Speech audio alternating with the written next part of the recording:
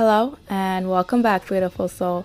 Today, 323 out of your 365 ways to make your dreams a reality by Hicks, presented to you by me, Carly, your fellow conscious co-creator.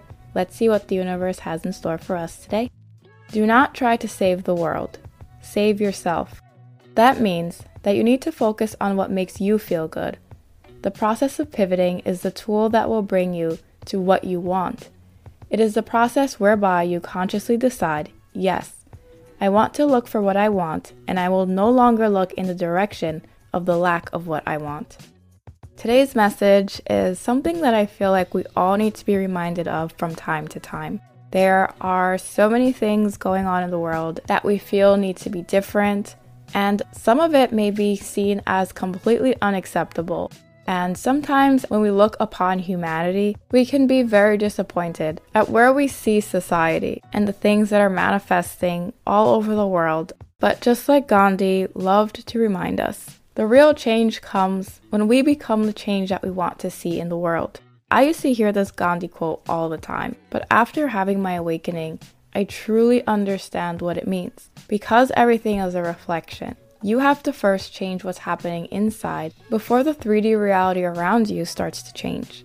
Everything in this reality is a reflection of where we have been internally, where our focus tends to go, and the more we focus on what makes us happy, what makes us feel good, without judging or belittling others, that is when we turn to the love and light within. And once you shine from that energy, everyone around you is going to have to start reflecting that change. And I know sometimes contemplating this seems kind of like an impossibility because there's billions of people on the planet. There's so many things going on all throughout the world, some of which we are consciously aware of, some of which we are not. So it may feel a little daunting or a little unrealistic that all we have to do is focus on our good, our love and light, and others will naturally change and shift for the better as well. But I know personally in my own life, when I started expecting better from myself, paying attention to the love, the light, and the God energy within the others around me, not only did I change for the better, but those people that I focused on, seeing the love and light within, they were able to shift as well.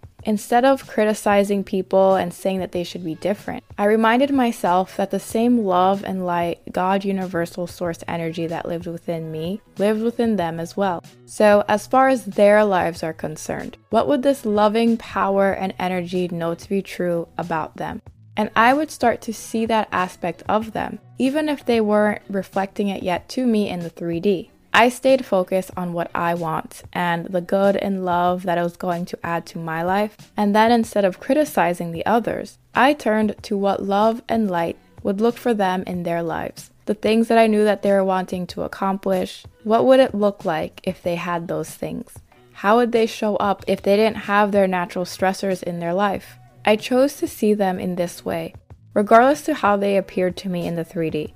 Sometimes were easier than others. But because I know that the good that I was focusing for them was aligned with their goodness, their wholeness, things that would bring love and positivity to their lives, inside, I saw them as their greater versions. And it's kind of like I naturally created a safe space for them to show up as that version in my reality. And I was able to do it without criticizing them or criticizing myself, because sometimes when we remember that we're the creators of our reality, we see how people show up, and sometimes it makes us question what we're doing wrong that they are still showing up in this way.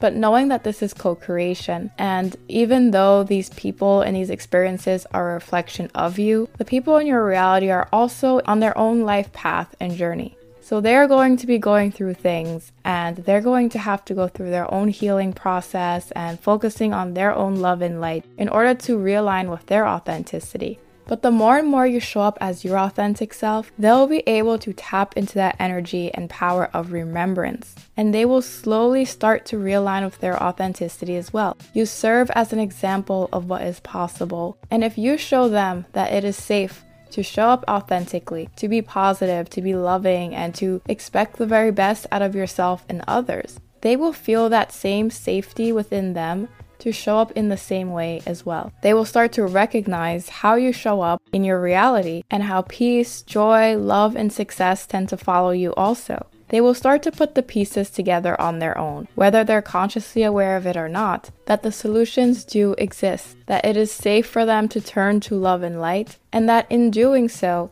all the things that they're wanting will naturally come to them as they see you as an example of what's possible. So beautiful soul, don't try to save the world, try to save yourself.